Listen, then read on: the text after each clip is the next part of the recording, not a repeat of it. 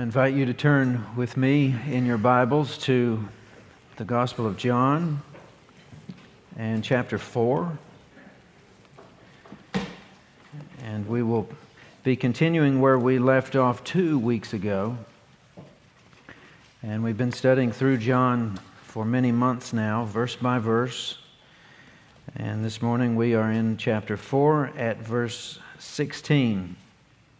And this happens to be the midsection of this narrative, John describing what took place one afternoon. Jesus at a well and a woman there who was drawing water. And consider this the second episode of 3. We dealt with the first 2 weeks ago, and 2 weeks from now we'll look at the third, but today's has to do with worship. And we use those 3 words to describe the 3 of these. Water was the first episode, the water of life, living water. And when we left that study, she's interested in the water if it means she doesn't have to come back to the well any longer. Today has to do with worship. And the question having to do with where are we supposed to worship, this mountain or in Jerusalem? And then a couple of weeks from now has to do with witness, after she leaves her water pot and goes back into town and brings others to come hear what this man has to say. But let me begin reading to you in verse 16. Jesus said to her, "Go, call your husband and come here." The woman answered him, "I have no husband." Jesus said to her, "You are right in saying, 'I have no husband,' for you have had 5 husbands, and the one you have now is not your husband. What you have said is true." The woman said to him, "Sir, I perceive that you are a prophet. Now our fathers worshipped on this mountain, but you say that in Jerusalem is the place where people ought to worship." Jesus said to her, "Woman," or "Ma'am, believe me, the hour is coming when neither on this mountain nor in Jerusalem will you worship the Father. You worship what you do not know. We worship what we know, for salvation is from the Jews. But the hour is coming and is now here when true worshipers will worship the Father in spirit and truth, for the Father is seeking such people to worship Him. God is spirit, and those who worship Him must worship in spirit and truth."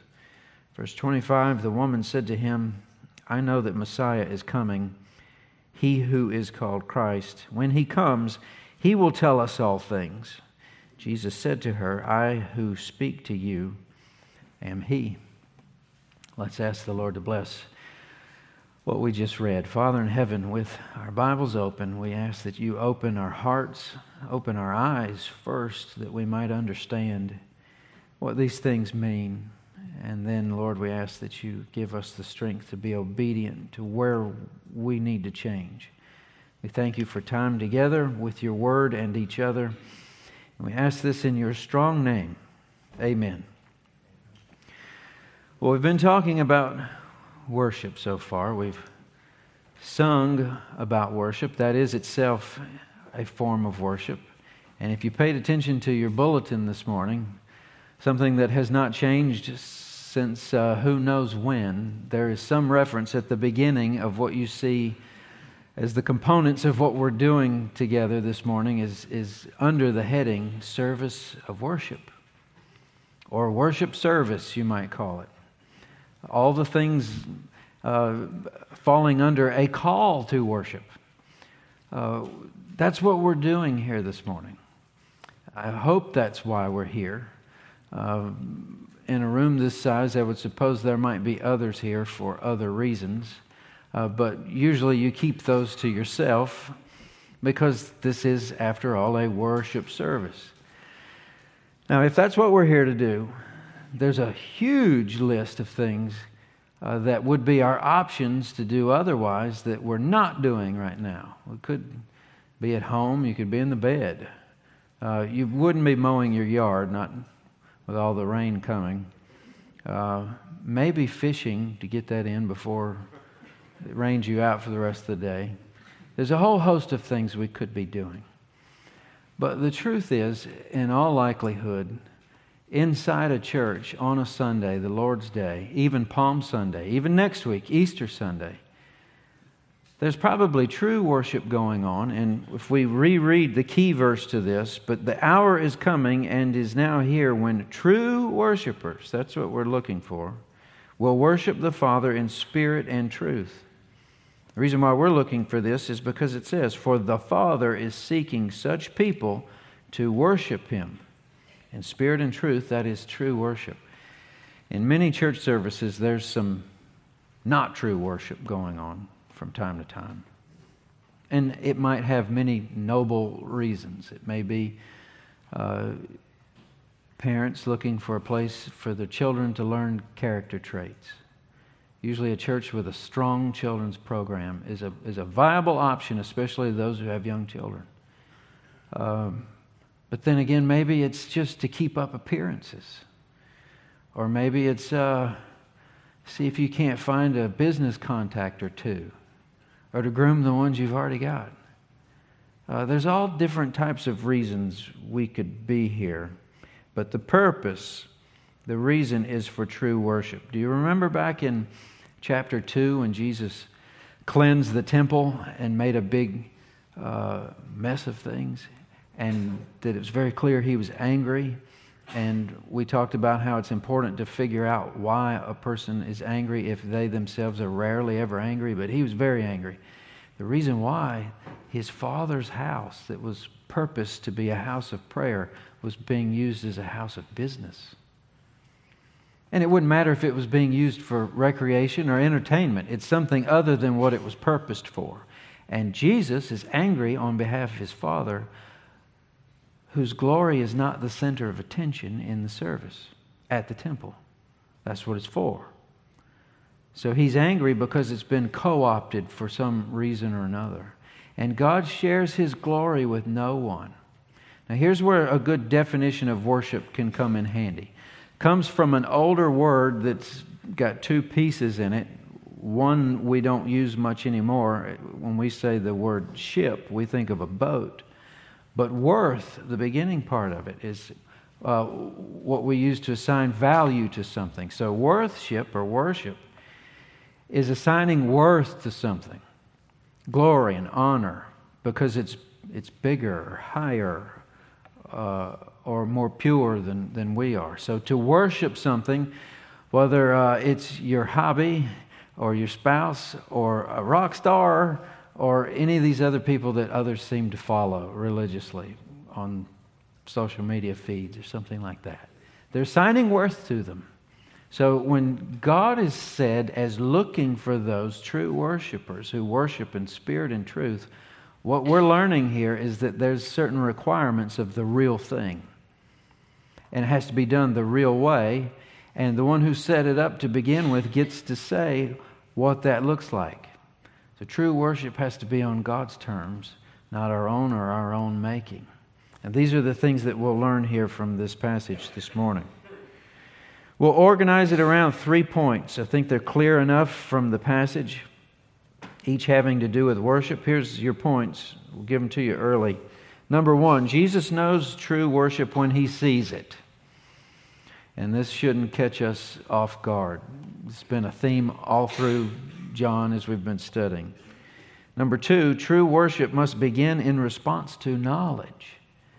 He's going to have a lot to say to this lady about her worship, which is not founded on the truth. It's misinformed. And then number 3, the Father is looking for those who will worship in spirit and truth. And that gets back to that key verse and what that means. And the fact that God is looking for it. Well, let's look at number 1. Jesus knows true worship when He sees it. We'll skim back through this. Jesus said to her, "Go call your husband, come back." The woman says, "I have no husband." He said to her, "You're right in saying that, for you've had 5 of them, and one you have now is not your husband. What you've said is true." He says twice, you've spoken the truth, but not the whole story. The woman said to him, "Sir, I perceive that you are a prophet." And we can relate to this. If someone came and gave us information about ourselves that they shouldn't have, either they've been reading our diary or they've been snooping around and stolen our identity, But in this case, they don't have these type of things we do. He should know this. So the woman says, I perceive, at least you're inspired, or you know things that most people don't know. But this is not the first time, nor the last time we're going to see Jesus asking invasive questions, as if he's interrogating the people that presume to be interested in him or what he's offering. She had said, tell me more about this living water. He says, go get your husband and come back. We learn this with Andrew in chapter 1, where John the Baptist introduced Jesus as the Lamb of God, takes away the sin of the world, and then Andrew and another disciple follow right after him.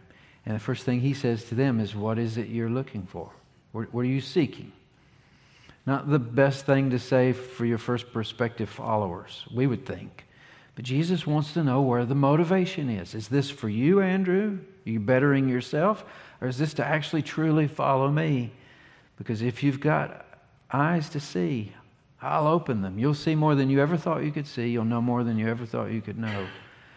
But it's probably not going to be what you thought you'd see or what you thought you'd know.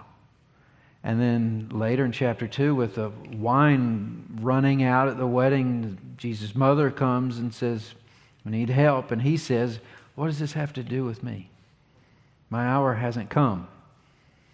We read about his hour again. The hour is the purpose for why he's here. It involves a cross and paying for the sins of the world. And making sure wine doesn't run out at weddings doesn't really fit into that. So what is it that you want? To better yourself? Less awkwardness at this wedding? Or be involved in what I'm here to do? Nicodemus, isn't that the same way? He comes to Jesus in the night with questions. He'd seen him cleanse the temple. He'd never seen anything like this in his life. So he's asking. And Jesus says, you're the teacher in Israel and you don't know this stuff? You need to be born again, Nicodemus. A total heart transplant. And the same with this woman. You want to take the next step? We're going to need to talk about your sin. The things that you are trying to avoid talking about by being here in the middle of the day when it's hot and nobody else is at the well. And it's uncomfortable. And Jesus, by revealing his knowledge of her morally messy past, Jesus discloses his more than human understanding of her background and drives directly toward her greatest need, which is the source of her hopelessness and guilt and despair. Her deepest need is her sin and the fact that she needs to be born again, which we learned is a heart transplant. Just trying to do better isn't going to save you. Someone else who can do better is going to have to do better in your place. And that'd be the work of Jesus in her life. So we left her last time confused but thirsty. At this point, we see her being interrogated, just like we learned the Word of God is from Hebrews 4:12. The Word is living and sharper than any two-edged sword. It can pierce down to the dividing of your soul and your spirit and your joints and your marrow. It will cut you to expose you in order to heal you. And none of that is comfortable. And we're never promised an anesthetic, scripturally speaking. But this is what this woman is going through. It always surprises us when Jesus or the Scripture goes toward the root of the problem, which is sin. And if you're ever sharing your faith with anyone else and you get to that point, it's always surprising. Why in the world would you go there? Who are you to say that you're better than me? Which is true, you're not. No one of us are any better than anyone else. It's just we have better news, some of us, and that's that Jesus can take that away as the Lamb of God. But we're always surprised about it, but we shouldn't be, because isn't that what He's here for? The Lamb of God to take away the sin of the world. Before He can ever help this woman, He's got to take away the sin. Expose it for what it is. Show her that she really needs a Savior, so that she can really have a right relationship with God in heaven who made her. All this has to take place as part of the process. There's no healing without cutting. There's no salvation without repentance. So look at her response. What is her response? He says, go get your husband. She says, I have no husband. And then they go back and forth a little bit where you're right, you've had 5. The one you've got is not your husband. Now, was she technically correct in what she said? Was she lying? No. There's just more to the story than she's letting on. Jesus could see through it. You think we're pretty good at that too? Is that just a normal standard equipment, fallen human thing that we get better at as we grow and become better coverers of what's on the inside we don't want anybody to see? Well, pick an excuse or an example. What about sick days? Y'all get sick days? You ever use them for something other than being sick? Do you ever tell anybody, hey, I'm calling in sick today, I'm going fishing? No, you say, I'm calling in sick. Then you hang up the phone, and on your way out the door, your wife says, you're going fishing on a sick day, aren't you? But you say something slick like, I'm sick and tired of work, so I'm calling in, I'm going fishing. There's more to the story there, but we've got our technical ways of accounting for what we think is fair or works or sufficient. None of that stuff works with the Lord. He sees right through every bit of it. He knows a true worshiper, and He knows it without even looking. Now, the word used here for husband could also mean man. And I only say that because sometimes we like to get to where we think we know this lady's story just based on what John has given us. We know enough to know that it's messy. But these could be husbands. These could be not husbands. It could be relationships.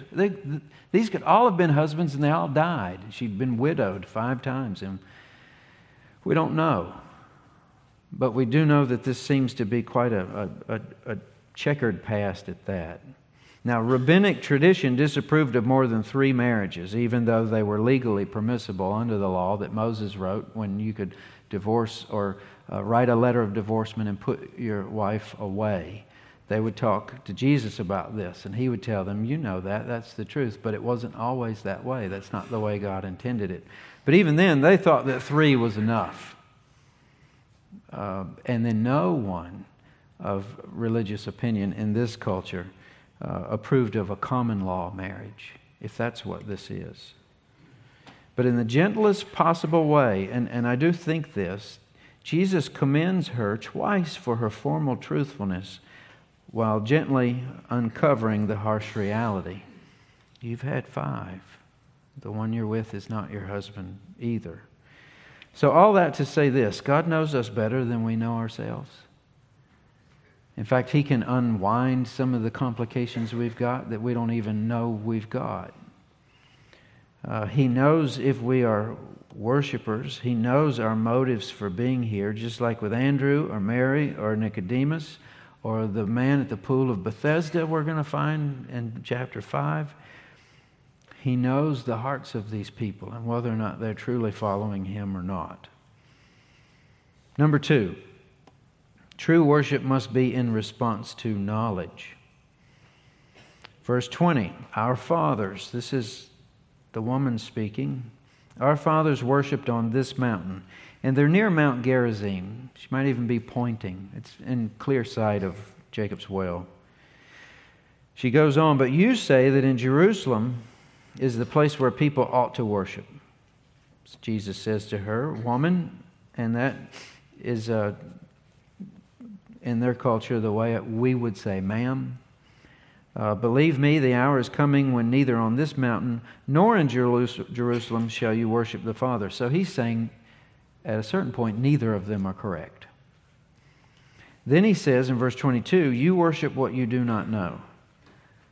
So He's saying that what the Samaritans have done, worshiping in Mount Gerizim, is not correct. We worship what we know. He's saying we, the Jews. And there's a detail here that the Samaritans only thought that the first 5 books of the Old Testament were true. That'd be creation, Genesis, Exodus, Leviticus, Deuteronomy. But from Judges on, they didn't believe in any of that. Jesus is saying we have more of the story. God did speak through the prophets. And there is quite a bit written about the fact that the temple should be in Jerusalem as God's choice. So he's saying, we know why we're doing what we do, and you don't.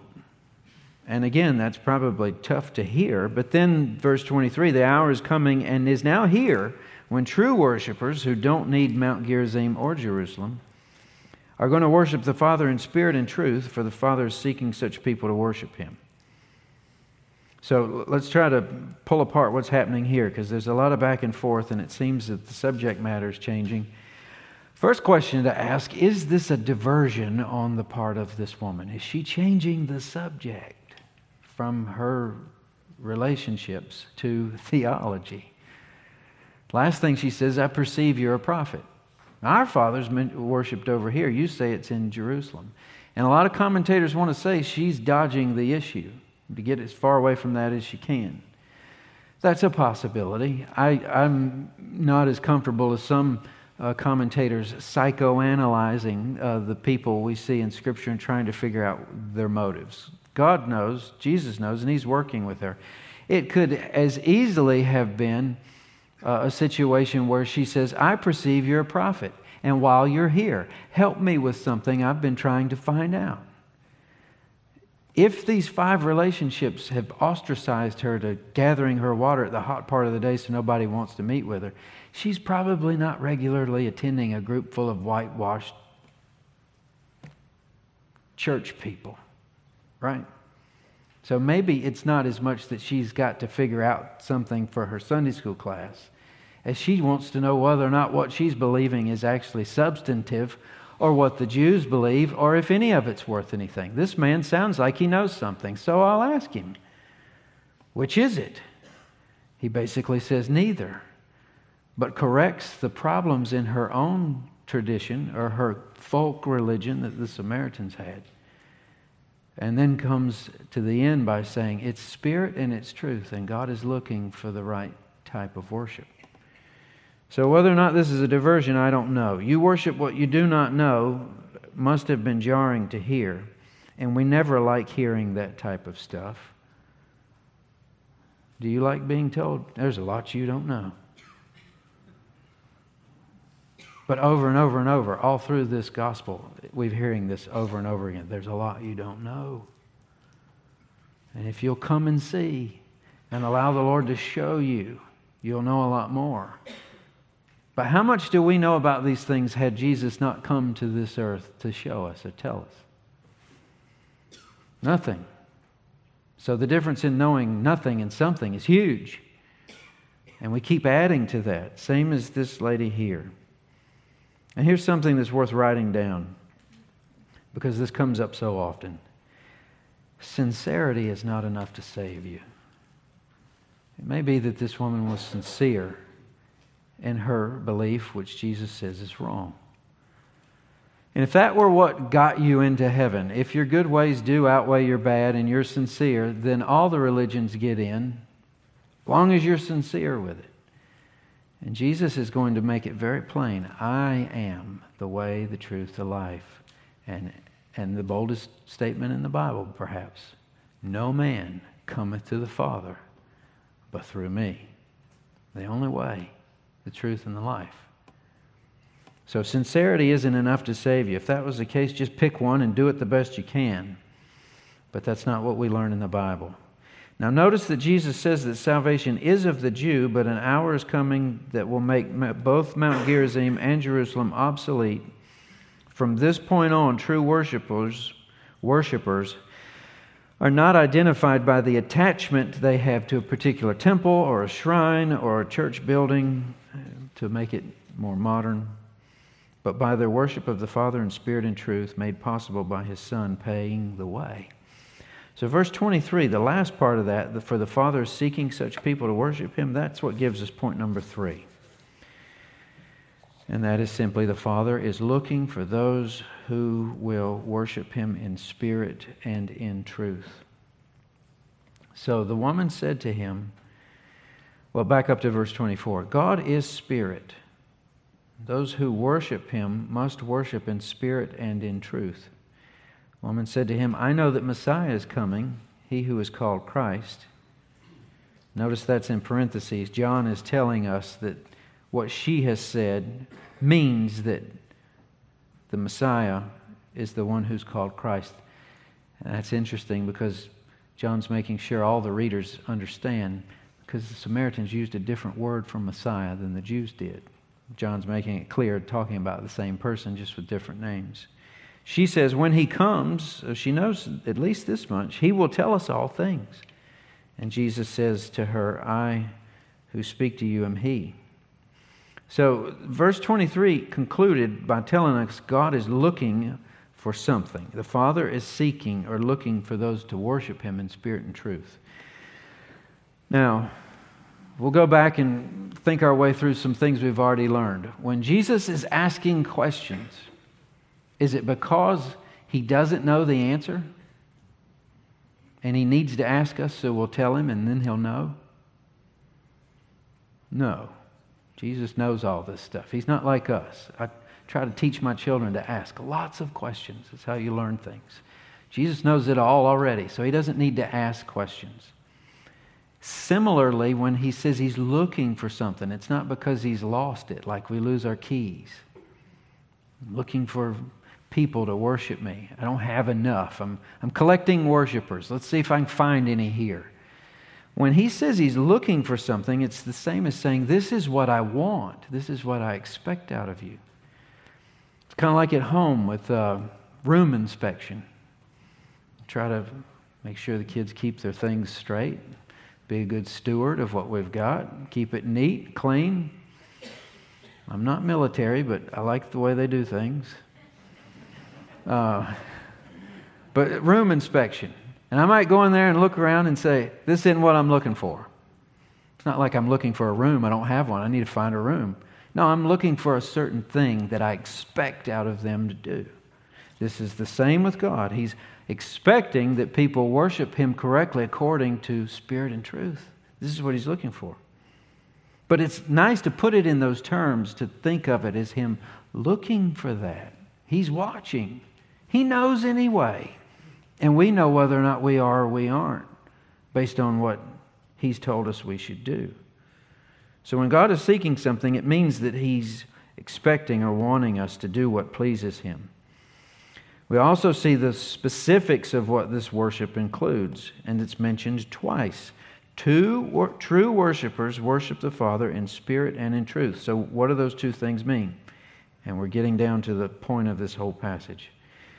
Jesus has already said that God is spirit. So there's a connection there. If He's explaining God is spirit to this woman, and then He says true worship comes in spirit and in truth, there's got to be a connection between the spirit that God is and the spirit in which we worship in truth. Do you remember the first 18 verses? We spent a long time in that with John, his prologue. And he opened by saying, in the beginning was the Word, that's Jesus. And the Word was with God, and the Word was God. How can you be God and with God at the same time? Well, that's our picture of part of the Trinity there. It's a mystery to it. But when we get down to verse 14, and the Word, that's Jesus, who was with God and was God, became flesh and dwelt among us. That's where we go from the realm of the abstract. Because I don't know if you can think past your birthday or Abraham Lincoln or George Washington or way back in history class and back and back and back. Okay, let's just, like the scene in the time machine when he turns the thing backwards and everything's changing.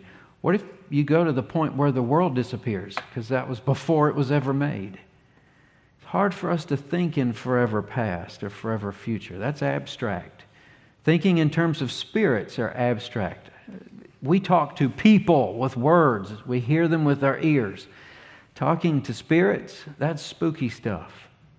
We don't have reference points for that. Most of it scares us to death. And any time in the Scripture that any man ever talked to God, he fell on his face. Right? So if we're ever going to learn anything about God, it's going to have to be something special, because from what we've got to work with spirits and eternity as humans who are temporary, it's hard to do. But then there came Jesus, who was God, who became man and spoke to us as a man. So now we can learn. We can get that. We can identify with this. That's what it means to worship in spirit. And the only way we worship in spirit with God is through His Son, Jesus. That's what John is describing to us through this whole book. When you got to the last verse, verse 18, the Son, He will reveal the Father to us. Why? Because no one has ever seen God, but His Son will show Him to us. So that's the first step, worshiping in spirit, going from the abstract to the concrete. But then there's also the truth. And that's simply the fact that worship that's not grounded in a proper understanding of who God is falls short. How can you worship someone you don't know? How can you have a relationship with someone you don't know? How can you know something you don't know? You ever heard people say, I don't know what I don't know? It's a good way to explain the fact that you're ignorant of your ignorance, right? How do we worship in ignorance? Worship in spirit and in ignorance. I think I've seen that from time to time. And you just wonder, there's got to be more to it than that type of thing. I don't want to make too much fun. I'll get into somebody's experience and they'll tell me, you don't know because you don't know. Right? But there's got to be some substance, some truth. So many people think that the Scriptures require blind faith. Never in Scripture do you see that. There is faith for things we can't see, like God who is Spirit. But His Son we could see. This whole book is historical narrative. It all happened in space and time with real people who saw the real Jesus, who was the real God. That's the truth. So we worship in spirit, anchored in the truth, the things that truly took place. So John is telling us we do this through Jesus. And certain things in the book are starting to come together like pieces in the puzzle. We find when we put it in and more of it is seen. God who is spirit, that no man has ever seen, that we can't see or worship or come to or find, through Jesus, who describes Himself as the way, is also the truth, who gives life. All of this comes together in the worship of Jesus. So, question. First time we ask ourselves a question. We've been asking questions of this text to understand what this woman is saying in Jesus, but what does this mean to us? Are you the one God is looking for? He's looking, as far as you're concerned, or as far as you exist. Is He finding anything? Is church just something you do? Or is it something you're here for yourself?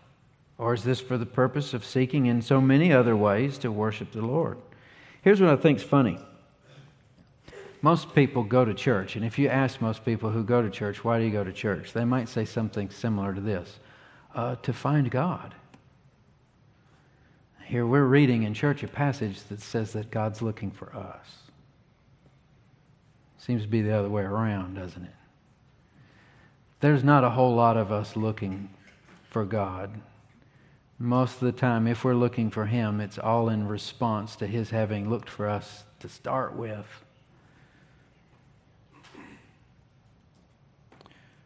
Another question. Is this what you expected? You know, this woman at the well. It'd be so nice to be able to interview these people that Jesus talks to after He talks to them and He's gone. So what'd you think? That was God's Son. He's here to save the world. Is that what you expected? No, He wanted me to go get my husbands. He wanted to put me through what I would avoid at all costs. Or even His mother. Before He helps me with the wedding feast, turning water into wine, which He did, He makes sure that I know the reason why He's here. Or before any ever follow Him, He's making sure that it's not for their best interest, it's for His. You know, later He's going to tell people, I don't even have a house. Foxes and birds are better off than me. If you're hoping to better yourself, you're in the wrong place following me. Is this what you expected? Is this what you expected God to be looking for? He's looking for true worshipers. Where is God in this story? Sitting on a well, talking to a woman nobody else wants anything to do with. And do you know what he does? What he actually tells her? He actually tells her what nobody's ever heard yet. Now, he's been introduced as the Lamb of God, takes away the sin of the world. And people have said, I think we've found the Messiah. But out of his lips, as far as the way John's telling the story, he has yet to verbally, in no uncertain terms, identify himself as the Messiah. And the big reveal, the big rollout, a woman at a well with a checkered past. Kind of matches up with born in a barn and introduced in a desert. He's not looking to make a name for himself. He's looking for others to make it for him. He's looking for true worshipers to worship him in spirit and in truth. He's looking for glory. Why did he make man in the first place? To demonstrate his glory. Then the world fell into sin and no glory. So he sends his son to die to patch up that relationship for the glory. What is worship? Glorifying God. So what we learn in this passage is we came to church hoping to learn something, to find out that God is looking for glory, for worship. Who worship him through the Son according to the truth that we find in Scripture. Is that what you expected? Because I think most of the problems with the American culture as far as Christianity and churches, as so many exist, it's backwards of that. We've been for decades now selling Jesus as a life enhancement. He'll solve your problems. He'll help you make more money. He'll help you be your best self now, or however that's described. But it's all for you, right? What we've been learning in John from the beginning is it's not about us at all. It's about the glory of God and the love he had for us, that he sent his Son to pull us out of the mess that we caused and pulled on ourselves, so that we can spend eternity glorifying him for who he is and what he's done. Now make no mistake, as an adopted heir of the God of the universe, you get it all. But not now. Now he's looking for those who will glorify him. And he's picking through the whole sea of people who are interested in glorifying themselves. Kind of like giving a gift at Christmas and finding your children spend the rest of the day playing with what you gave them rather than spending any time with you. God gave us life, and we've been so enamored with our freedom and what we can do, we forget to thank the one who gave us to us. But in conclusion, how much this Samaritan woman understands at this point is debatable. But again, if last time we don't know what she understands, but she's at least thirsty. At this point, we don't know what she understands, but she's adding at least one more thing to being thirsty, and that is, I know that Messiah is coming. She believes the prophecies, even what she can find in the first 5 books of the Old Testament. He who is called Christ. When he comes, he will teach us or tell us all things. This is actually a better image of Messiah than the Jews. They thought of him as a military figure to free them from Rome. But the Samaritans looked at it as someone to answer their questions, a teacher. And then Jesus says, I who speak to you am he. For the first time in John's Gospel, Jesus has unambiguously identified himself to be the Messiah and to a Samaritan woman. Again, Jesus will talk to anyone. He's always looking for true worship. Question is, has he found what he is looking for in you? What's in this for you, or what's in this for him? And with that said, we'll pick up a week from now on the other side of Easter with the rest of this story. Let's bow in prayer. Father in heaven, we thank you for your word and for this glimpse into a conversation between your son and a woman at the well. There's so much to learn here, but Lord, there's so much we can turn in on ourselves and ask if it applies. You search our motives. You can see our heart. You know who the true worshipers are. Lord, we ask that you help us study your word and know more about you. The more we know about you, the deeper our worship becomes, the bigger you are. Just like John said, you increase as we decrease. And Lord, we know you're looking for true worship. In the spirit of the request, Lord, I believe, but help my unbelief. Lord, we worship you, but help build our worship by spirit and truth. We ask this in your name. Amen.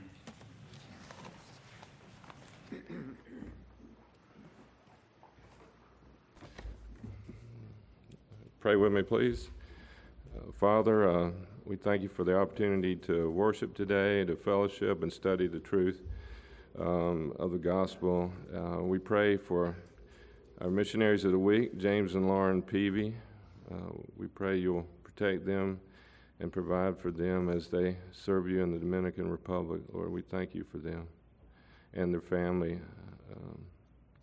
As we prepare to celebrate Resurrection Sunday, help us to think about what Jesus did this week and what that means for each of us. What great love you've shown us that we can be called the children of God, and so we are. May the Holy Spirit guide us, and in Jesus' name we pray. Amen.